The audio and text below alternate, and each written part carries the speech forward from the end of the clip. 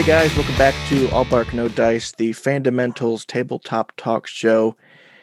We are continuing our mini-series talking to some of the authors from the upcoming Candlekeep Mysteries book from Dungeons & Dragons, releasing, I believe, tomorrow on March 16th. Today, our guest is Toni Winslow Brill. She's a supermom by day and a half-dragon by night, prowling the frosty reaches, very frosty this time of year, I expect still, reaches of Superior, Wisconsin, when not moonlighting as the director of research for a mergers and acquisitions firm.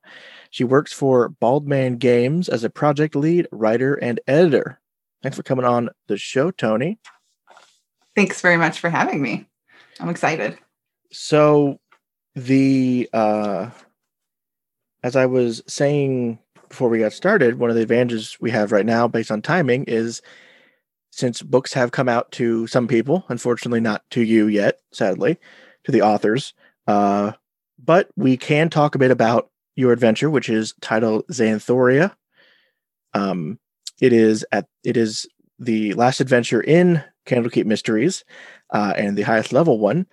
I definitely want to talk about it and talk about all the interesting and sometimes, frankly, kind of disturbing things that you put into the adventure. But before we get there, I do want to talk about sort of how you got where you are today, and some of that work that I mentioned with Baldman Games. And I always start, it's becoming a cliche, but how did you get into tabletop gaming and D&D? So I've been playing D&D and doing tabletop games for a very long time. I actually first started playing when I was a little kid, and my cousin, who lived across the street, and I were very close. Mm-hmm. And he came home, he'd be like 9 or so, and he came over and he's like, "Oh, check out this game that I found." And actually what's funny was it was Mech Warrior. Oh. Yeah.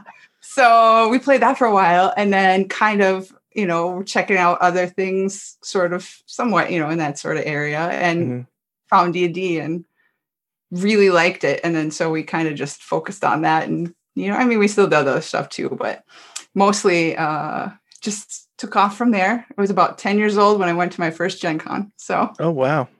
Nice. Yeah, I convinced my mom. Well, I should say my mom actually was like, "I heard about this thing and it's got like the dragon stuff you like. Do you want to go check it out?" And I was like, "Yes." Yeah. Once you go to Gen Con, I've being from India, I've been going to Gen Con for a while. And once you go to Gen Con, it kind of is a great kick things in kicks things in the higher gear, I found, when it comes to whatever hobby you go there for. Yes. That's because it's very high energy and it's a lot of excitement going on, and there's so many people and there's a lot of neat stuff to see. So yeah. Do you remember what edition it was you started with? I started with AD&D. AD&D. Yeah. Okay. Not the first person I've talked to started with AD&D. And I sometimes forget how long AD&D was around too. But that's very true. It was for quite a while. Yeah, but it definitely it's interesting seeing how. I can imagine it's interesting, I should say, seeing how the game has changed, having started with AD&D and going up all the way through where we are now with 5th edition. Yes, although I skipped 4th edition. I did not enjoy that as much, so I stuck with 3.5. Yeah, my group we actually moved to Pathfinder during 4th edition because we had the same response. So were you mostly a player as you got through D&D, as you were through with all every games you played, or did you DM much, or do you DM much? So when I was younger, we would take turns so that nobody had to do it all the time. We would alternate. And then, as I got older and did stuff, it would depend. I still, I judged quite a bit. I still do judge quite a bit, which is fun. It's kind of a different beast online. Mm-hmm. I have to brush up on my skills on some of the virtual tabletop stuff a little bit better. Yeah. But no, I DM quite often, and it's fun for me.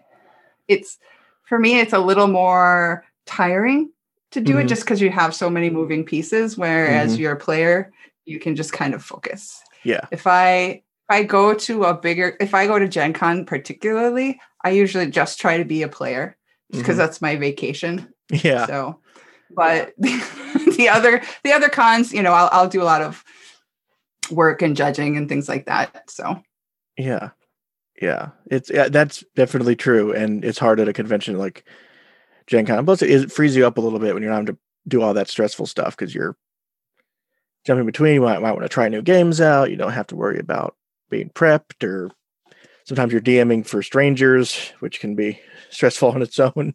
It's hard enough wrangling people you know.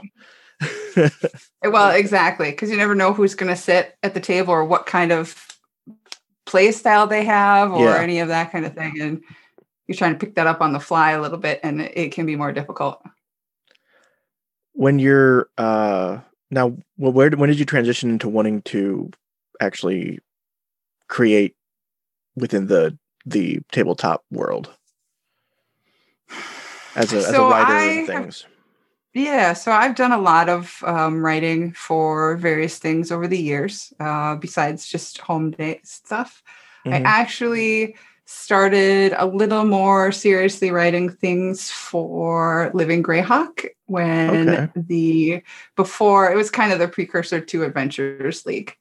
So it was the 3.5 version of it. And so I did a lot of writing there, lots of writing, interactives, different modules, they had things called special missions that you could do. And, I did not start, but at that point, they didn't pay you. It was a lot more sort of informal kind of a thing. Yeah. So actually I take it back. I think I got paid $50 for my first adventure, and then they stopped paying altogether after that. Good. You got something out of it once at least. Right? At the time I was like, woo! I was in college. I was like, this is so cool. $50. So the DM's Guild's really kind of a fantastic thing, isn't it? Oh, it's awesome. There's so much on there too of good stuff. Sometimes I feel like there's too much, and it's hard for me to find sort through everything because it's so much neat stuff. I'm like, oh, that looks cool. What about that? That looks fun.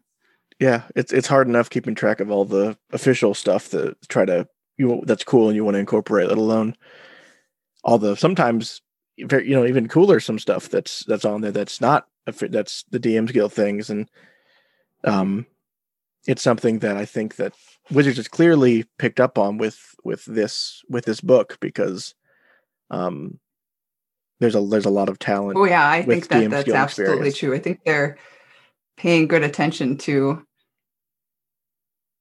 the creativity that kind of sits around them that they may not have yet had exposure to. Yeah. And it's great. They brought back the open license after the sort of debacle that was 4E on that end. But having remembered how it kind of worked with 3.5, where it was kind of that Wild West, everyone was publishing whatever, and there was no sort of organized thing. It's really nice having a hub and there's people who are publishing independent, and there's a really great thriving scene of independent publishers who aren't using necessarily the DM's Guild. But it's let a lot of people get in and get started a lot easier and probably maybe even make some money off of it, even if it's not that much. Depending on how well you do. Some of those things can make a pretty good chunk of money. Oh yeah. There's some crazy bestsellers on there, and a lot of the people who are really breaking into the scene as official writers are people who are having best-selling stuff. So it's really, really great when you're DMing or when you're writing, whether for an adventure or something like that. what kinds of, is there kinds of stories that you really like to tell, or the things about D&D that you really like to bring out when you're working on it? It kind of depends on my mood. That sounds weird, but sometimes I'm really into a horror vibe, or sometimes I'm really into that high fantasy, or like the hero kind of adventure sort of a thing. It kind of depends on the day and what kind of has been floating around in my brain, Yeah. if that makes any sense. So it changes and it's different. Yeah. And sometimes I keep a notebook of ideas, just random ideas. And then sometimes it's fun to kind of peruse through there and be like, oh, you know what? I'm going to do this. And, I've been wanting to do this for a while or whatever. Yeah. Yeah. That's, it's good to not necessarily limit yourself then, isn't it? It is actually. And it's more fun to me if I write or put together something that is speaking to me at that point in time. Yeah. And it kind of shows the sort of diverse options that are there within Dungeons and Dragons, the amount of storytelling you can do as a creator. But, as yeah, for sure, this book proves, but even just within one person's work, there's a lot of room to play. Oh yeah, for sure. It gives you a lot of it lets your creativity shine a little bit more, I think, because it gives you more freedom. And if something doesn't work out the way that you think it's going to work out, that happens a lot, then you can kind of more easily pivot and change what's going on too. So I want to know about, so your work with Bald Man Games hasn't, it's still sort of in the process of publishing. I know a lot of timing has been messed up in the past year on a lot of things. Yes. So much stuff is messed up on the timing. But your work with them is within Moonshae Isles, I believe. Yes. Can you tell me a little bit about that? So the Moonshae Isles are a piece of the Forgotten Realms that were based off of those old Douglas Niles books, like Dark Walk Around Moonshae and all that kind of things. And these adventures, because Baldman Games is a preferred partner, they get to do a little bit more things involving the Adventures League and their creation of content. And so we were able to receive and be given permission to write adventures in that area and be the only ones who are allowed to write adventures in that area. So it's fun. It's very very Fae heavy, very sort of there's a lot of different kind of feelings and vibes, and it's a lot of fun to write for. And I do other things. I mean, I'm not just the writer. So I do a lot of work. So I'm trilogy lead, which means I put together a storyboard for various trilogies, and then I write out the outlines. I hire the authors. I do a lot of that stuff, and then I help the authors as they write. I do a lot of after they're done, then I do the editing for content and regular editing and make sure everything matches, or if there's a story beat that needs to be put in or taken out, or it's a lot. Yeah. It takes a lot of time to do all that stuff, especially when you're also trying to do your own stuff as well. So yeah. I've asked about, running maybe individual adventures and books and things, but how do you put together a trilogy of things? How do you approach sort of maybe 3 connected books or 3 connected things, and sort of keep that arc consistent or keep those together?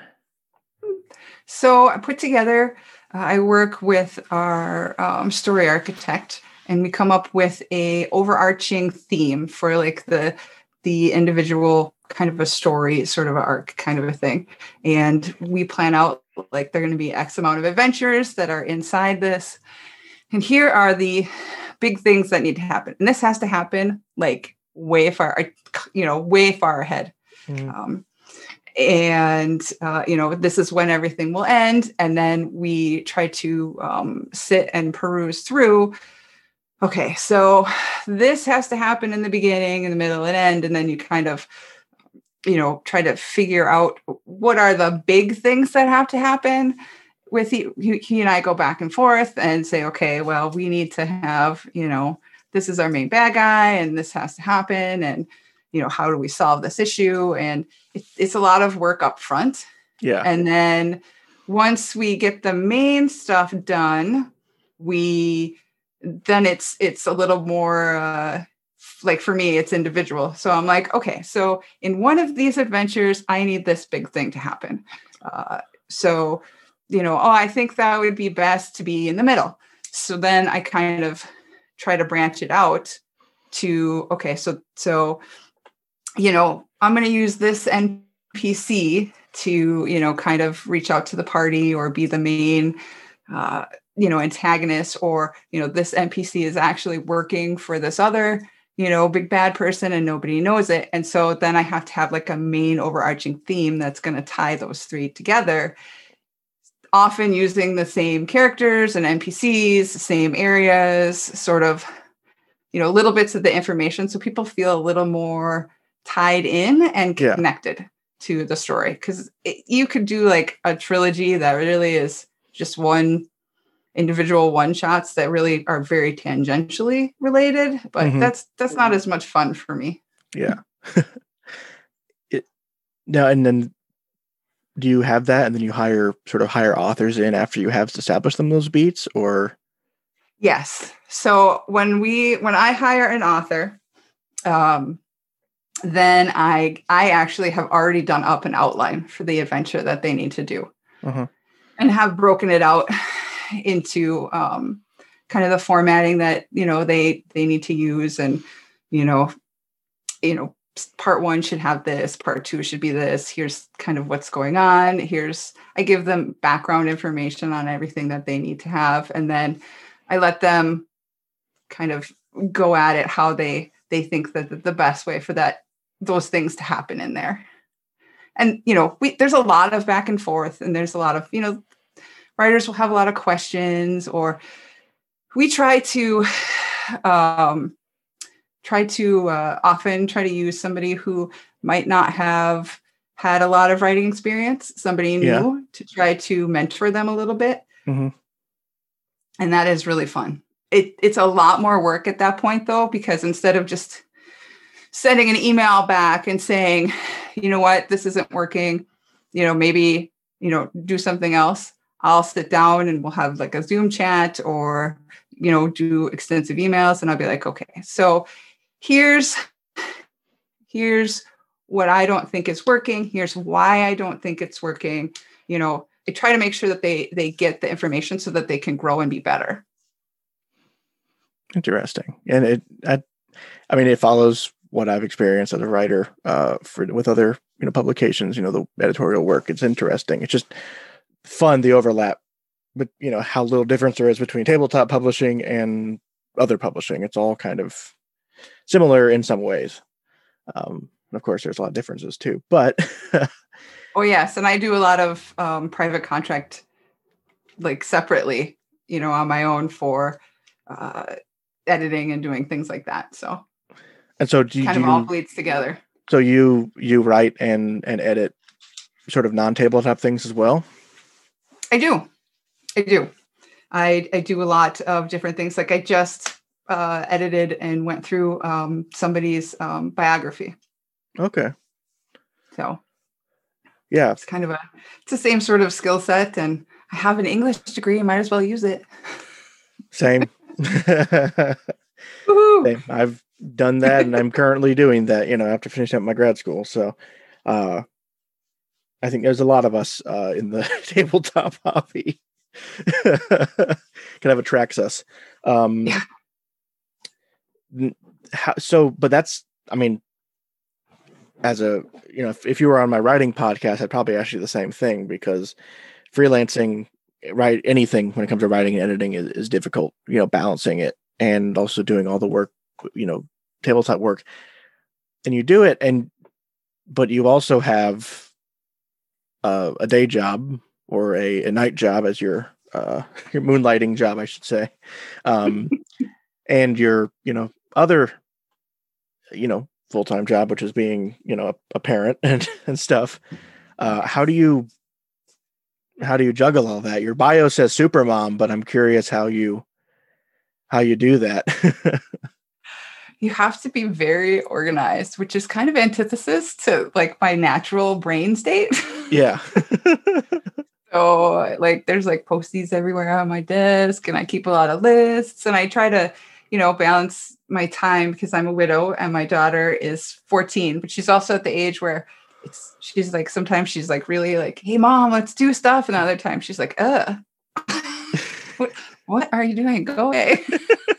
So, okay, and things happen sometimes. Not too long ago, Samantha was like, why are you working? It's 10 o'clock on a Sunday night. I'm like, this is due tomorrow. Shh, don't talk to me. I gotta get it done. So, but normally that doesn't happen. And my other job has a lot of flexibility because it's also project-based. Okay. So they have me do research, and they kind of use that research to determine if they're going to purchase or not various businesses and things, and then what they're going to do with them if they do decide to purchase them. And so that is very project-based, even though, salaried and all that good stuff. Yeah. So it lets me have a little bit more free time, a little bit, like especially during the day, when like my kid is at school or she's doing schoolwork now virtually, but so I try to have a regular work schedule. I'm going to work from 8 to 5, in my office, I'm good to go. And then if I don't have as much things to do for my regular job, then I'll sit down and I'll still do things, and I'll be writing and stuff. Okay. Yeah, that's not easy. But no. I'm very easy to get distracted too sometimes. Like, oh, my office faces a big window out of the street. So sometimes I'll be just sitting there and I'll be like, oh my God, I've been staring out the window at people walking by for like an hour. I do some real work, lady. Is your, if you don't mind me asking, is your daughter into tabletop games at all? D&D or anything? Samantha is not, actually. And I think it's because I'm into it. I don't know. She I think she finds it interesting, but it's just not something that she has really wanted to give a try. And she's tried it before, but it just doesn't seem to be her thing. She does get annoyed though, because a lot of her friends like D&D, and they're like, your mom is so cool. And she's like, no, she isn't. Oh yeah. Well, that's about to get worse, isn't it? Great. And I'm like, yeah, look at me. And she's like, Mom, stop it. I told her I'm the embarrassing mom, so she's gonna have to deal with it. The embarrassing D&D mom. Well, there's another title if you need one for something. That's right. You should have seen the eye roll she gave when a niece of mine who lives in Arizona, we were out there for her college graduation, and her and I were talking, and she's like, oh, Aunt Tony, have you ever heard of this thing called Dungeons and Dragons? It's so much fun. And I was like, oh, maybe. And so then we were talking, and then my niece Sabrina stops and she goes, oh, Aunt Tony, you are so cool. I'm pretty sure that's the first time I'd ever been called cool for Dungeons and Dragons. So I'm taking it. My daughter's like behind her, and her eyes, I think, just rolled right back into her head. I thought she was going to like fall out. Yeah. Well, that's awesome. That's great. And it's just interesting the response there. And, but that's the age, maybe in a few years, maybe she'll be a little less embarrassed by it, but who knows? Well, and absolutely. If she wants to do it, great. I'm here to help her do it. And if she doesn't, that's okay too. She's allowed to kind of have her own thing and do what she wants to do. So there's so many things to like these days. I can't even like as many things as I do. Like I don't have time to be into some of the stuff that I'm usually into just because I don't have the time for it. Right? I'm like, God, sometimes I'm like, God, I used to do all this. I used to read more, and how did I have time to do anything? And I feel like I was better at stuff before. And oh my gosh. But that I think is a good transition though into the sometimes cool, sometimes uncool thing that you've done, which is your official work with Wizards of the Coast, now as part of Candlekeep Mysteries. Yes. What was it like getting that call from Wizards, that call up to the big league for a book? That was pretty exciting. I actually got an email asking if I would be interested in doing, working on a project, and they don't tell you what it is. It's all secret, hush hush. And so I was like, yeah, I don't care what time, I was like, duh. But at first I was like, is this like spam? Like, is this a real email? Yeah. You are like the third person I've talked to in this series who had that same response. It's like, is somebody messing with me? Like, how's that work out? So, but I was very excited to see that and get that call. I was like, oh, really? And then I was really nervous, actually. I was super nervous, and I'm like, this has got to be perfect. And oh my God. And because my understanding was they reached out to a bunch of authors and had everybody turn in, outlines, and there was various stages. And as the stages went, they didn't keep everybody on. They let people go as the project went on. And so I was like, oh my gosh, no. So I was very excited when, I made it all the way through. And because I think they had a pretty big pool of talent at first.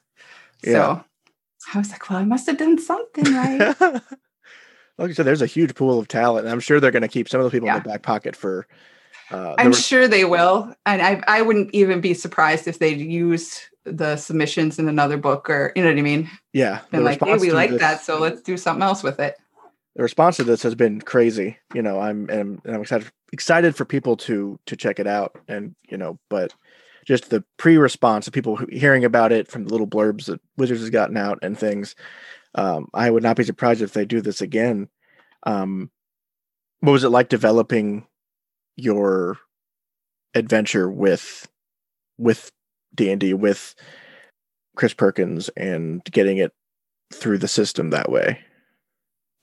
They were very helpful. So anytime I had a question, I could just email and be like, hey, is this okay? Is this kind of what you were, looking? If I had any questions, they were very helpful, very responsive, very, exciting. Like before we even started writing, we got an example of kind of what they were looking for, which is really helpful, because kind of a nebulous, hey, put it in Candlekeep, go, isn't as helpful as you might think.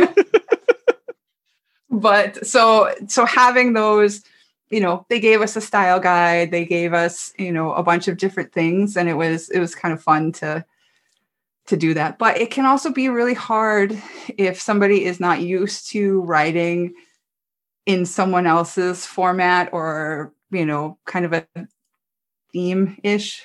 It can be difficult for some writers to make that switch. So I think that it was good for me that I had already written for Adventures League, that I was able to do that. How did obviously you pitched something that then eventually turned into Xanthoria. How did your ideas, or did your concept change at all from, I guess, how did they change? I would say did it, and it's always in any form, and always, yes, they did. But how did it change from your initial pitch to publication? It actually changed quite a bit. Your comment earlier made me laugh a little bit. It was much darker originally. What? Yeah. Oh Lord. Some things they were like, oh, that's no. All right, that's fine. And it was an idea that I had for a long time. And I just hadn't, I thought it's kind of a cool idea. And I hadn't gotten around to actually writing it. And so when they asked me about writing something in Candlekeep, I was like, I think this would be a great place to put it. Yeah. So, and I had some other real good ideas, but they wanted a bit of a shorter, space and a shorter, not necessarily a shorter adventure, but less like page count, word count kind of thing. Mm-hmm. And a lot of the other actual ideas I had for other things would be a much longer sort of ongoing kind of a thing. So that kind of fit perfectly. I actually had more tie-in with originally Xanthoria and the actual scribe at Candlekeep. Yeah. That sends you there. Originally, they were mother-daughter. Oh, that'd be interesting. Yeah, and that she didn't really realize that her daughter had turned and done these things, and so I had a whole different kind of a dynamic there, but we took that out. So originally, and this is one of the things that changed, not necessarily on my end, but with Wizards of the Coast, was originally I was asked to write a 20th level adventure. Oh, wow. I don't think we've had one of those yet. Right. And so the original write-up of Xanthoria was much higher level. Yeah. And so it had a little bit more, it was much more difficult and things like that. But, as things went, they decided to change. So it was still the highest level adventure, but it just got switched down to 16 instead of 20th. I mean, just reading through it already, I've read so few that are this high level in D&D that it's still sometimes I'm like, oh, those are numbers. Those are higher numbers than I'm used to seeing. Those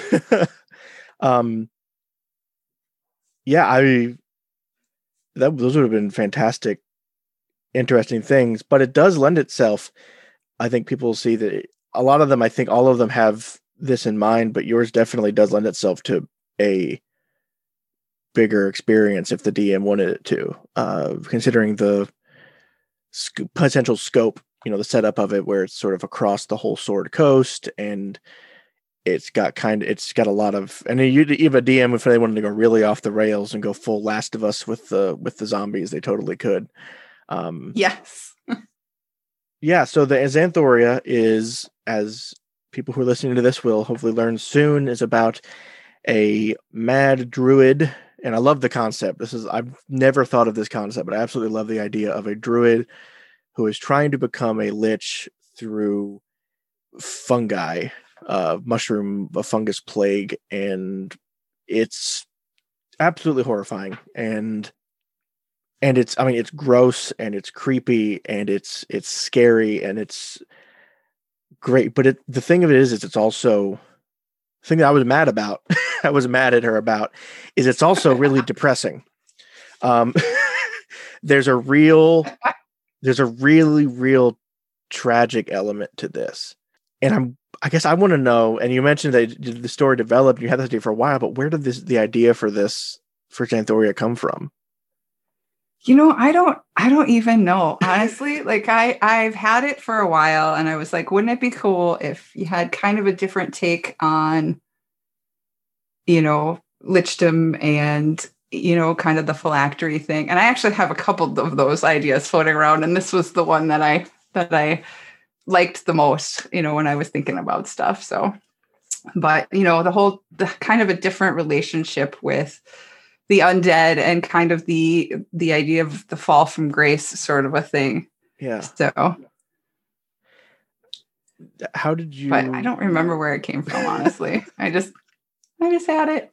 That's somehow more concerning than if it was an actual idea. Um, Probably. What was the sort of feeling, the atmospheric feeling that you wanted us to get when we're playing through or reading through this adventure? So I wanted to be kind of disturbing and creepy and tie into various bits of the Forgotten Realms kind of lore. And Yeah. I wanted to kind of evoke an emotional response with this. Yeah. And not just be, because I think that if you do that with adventures and writing, people become more invested.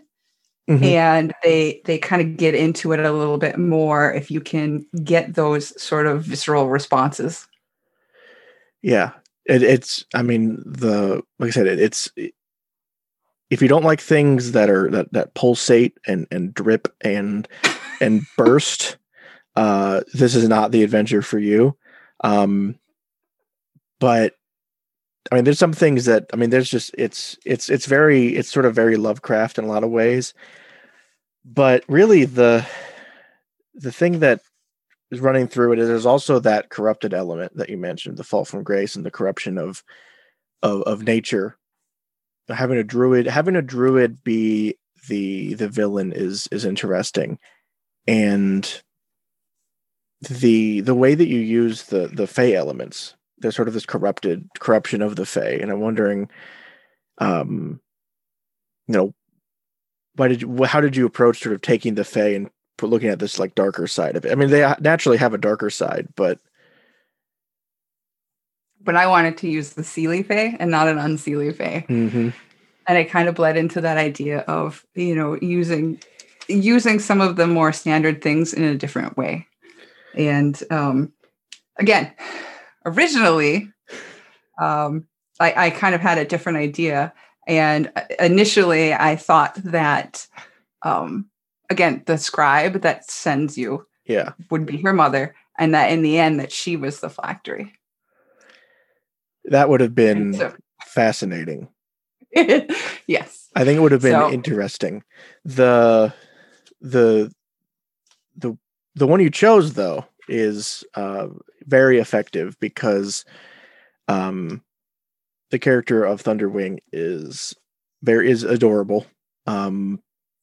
Having her, be this sprite who's so friendly, and I mean it feels like, sometimes it feels like when people write like dark versions of children's cartoons, the way like with Thunderwing, the friendly sprite, or what happened. I was dreading the minute that you mentioned in the adventure, there's a fairy dragon named Bunny Blossom. Bunny Blossom. The minute I read that, the minute we know the bad guy had two friends, Thunderwing and Bunny Blossom, and we found Thunderwing, and I was like, oh no. What happened to Bunny Blossom? I was dreading that. And you find out and it's horrible. And but it's definitely that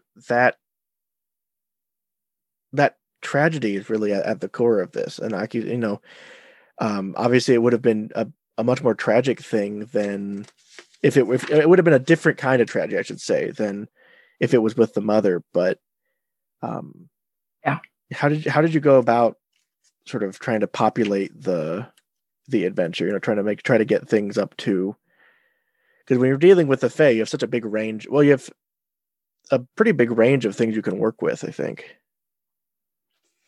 Yeah, you did, and you have lots of different kind of options, and I had to sit and try to figure out a different way for, if I wasn't going to use the mother, I had to think of a different thing. And then so I was trying to think of like, what kind of people would a druid be hanging around with, or what kind of things. And so that's where I came up with the idea of the Fae. And then I was like, oh, that could be really cool. Mm-hmm. And so, I just sat and tried to, what kind of Fae and what kind of thing. And it's sort of a, interesting. I thought it was very interesting and fun to write, even if it was kind of, as you said, a little dark and sad and different things going on all over the place. So were devils always a part of the adventure, or was that something that... So it was, and it wasn't. So, I mean, I had a different encounter. So I had more, there is still some of that in there, but I had more ways and more rooms that showed like failed sort of experiments on trying to create a living phylactery sort of a thing. And, well, you can cut that out if I'm not supposed to say that, but...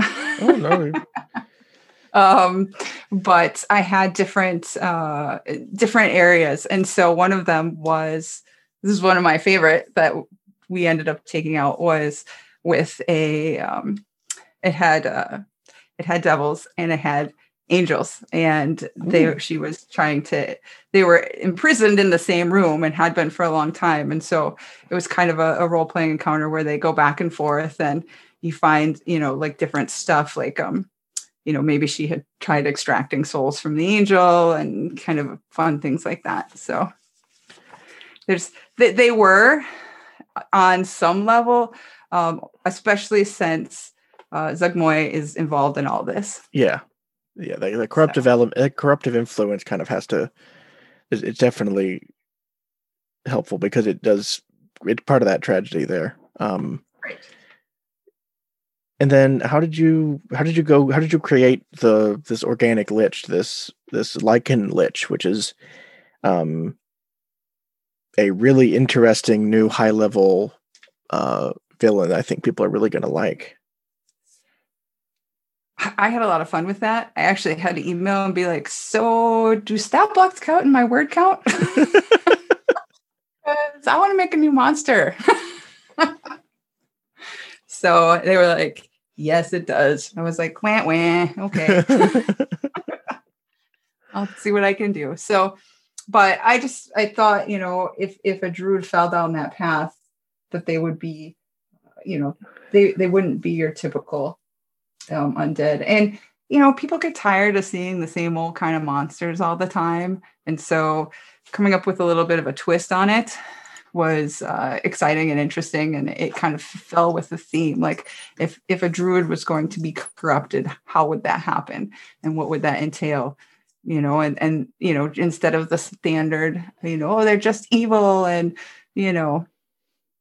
why, and then lean heavily into the fungus and the lichen kind of a thing. But like I said, originally, the Lich was pretty different because it was written for 20th level. Yeah, but I play tested it a couple of times, and my players they're like, "This is so mean. I like it." Oh, but it's still mean, this even at 16th level, they're not nice, but no.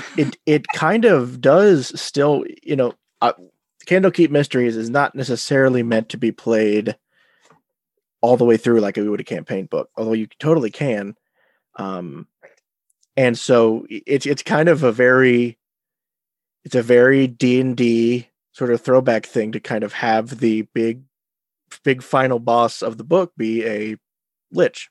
It's such a, kind of a throwback, even though you might not necessarily actually do the book like that, but reading through it, that's kind of how it ends. And it's very, very, and it's a very different one.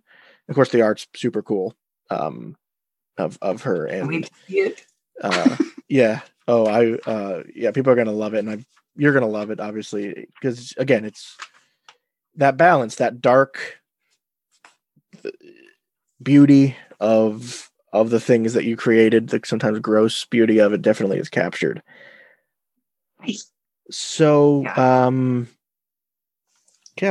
think we're getting about toward the end. I want to ask, obviously this is coming out, but you wrote and got this in like a year ago.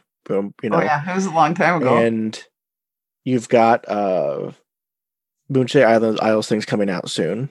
And I'm curious are there any other things that you're working on that we should keep an eye out for in the near future?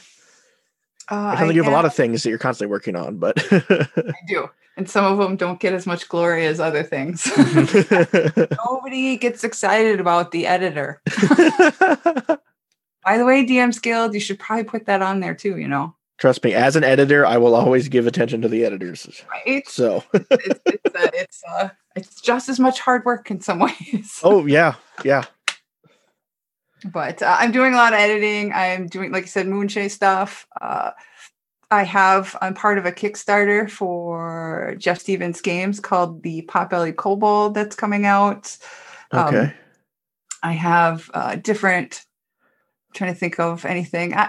Most of the stuff right now has kind of caught up, and it's just focusing mostly for now on the Moonshades. I figure, because I fell and I broke my leg at Thanksgiving and my ankle. It was great. Yeah, and so at that point, I was like, I'm not going to take any new jobs and let me catch up because I got to deal with. Yeah. I got to deal with this foot. So, but I'm kind of at the point where I'm doing much better, and so I think I'm going to start actively looking for some more things here very shortly. Yeah, that's great. Because I got lots of ideas, lots of fun stuff. So. Maybe I'll do some things. I'm thinking I also kind of would like to at some point do some things, maybe publish, just on my own instead of doing collaborations or whatever else. So yeah, I think you have people clamoring for it once they check out this adventure. Hopefully they like me. Hopefully they like it. That's the whole point. If people like it, maybe I'll get asked by Wizards to do something again. If not, that's fine. I'll enjoy this for what it is.